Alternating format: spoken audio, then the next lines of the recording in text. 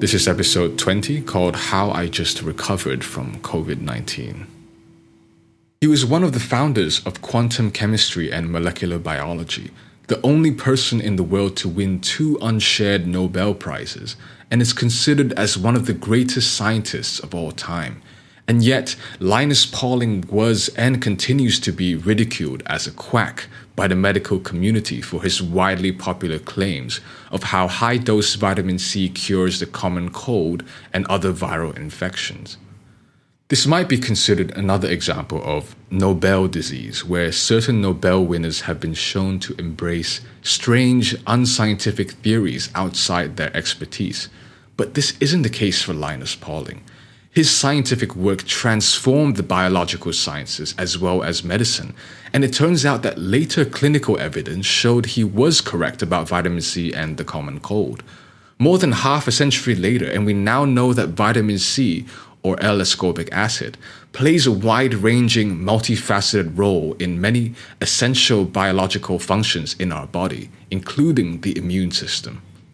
Ever since I started researching and practicing high-dose vitamin C myself, I've been sick much less often, but at times I do fall sick, I also recover much faster than before.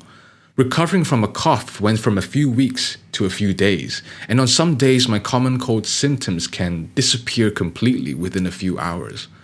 While I don't recommend it due to the gassy side effects, I've once gotten rid of a bad fever without drugs by experimentally high-dosing 46 ascorbic acid capsules within 5 to 7 hours, which is 46,000 milligrams of pure vitamin C. The body's need for vitamin C increases drastically during infection, so I did the same protocol when I caught the latest COVID variant this month, and my recovery seemed to cycle through the symptoms very quickly compared to others.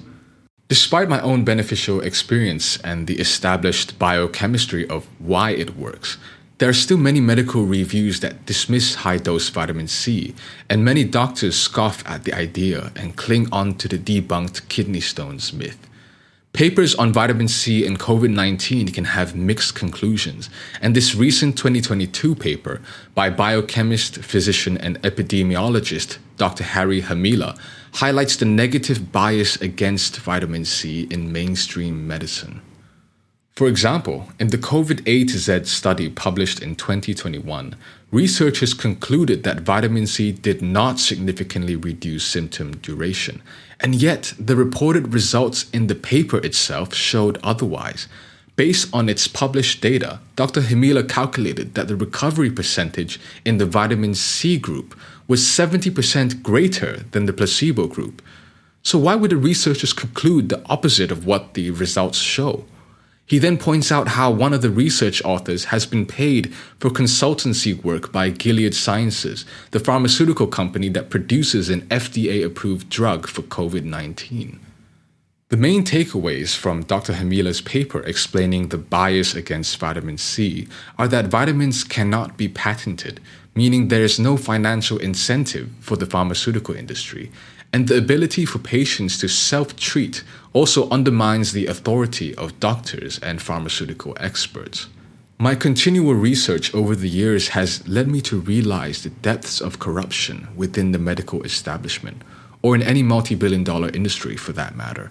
And it's no surprise that Big Pharma will prioritize profits over people, just like other huge conglomerates have throughout history.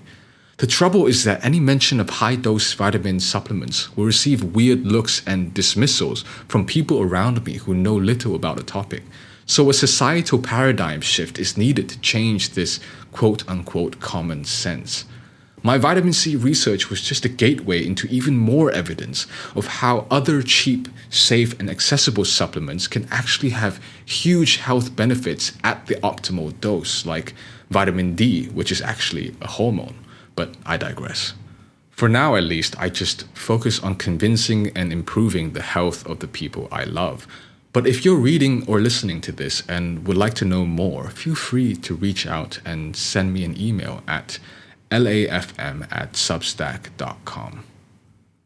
The life advice for me? The experts we blindly trust may be wrong sometimes, and there are simple solutions to health problems like the common cold in the form of cheap and safe supplements such as vitamin C.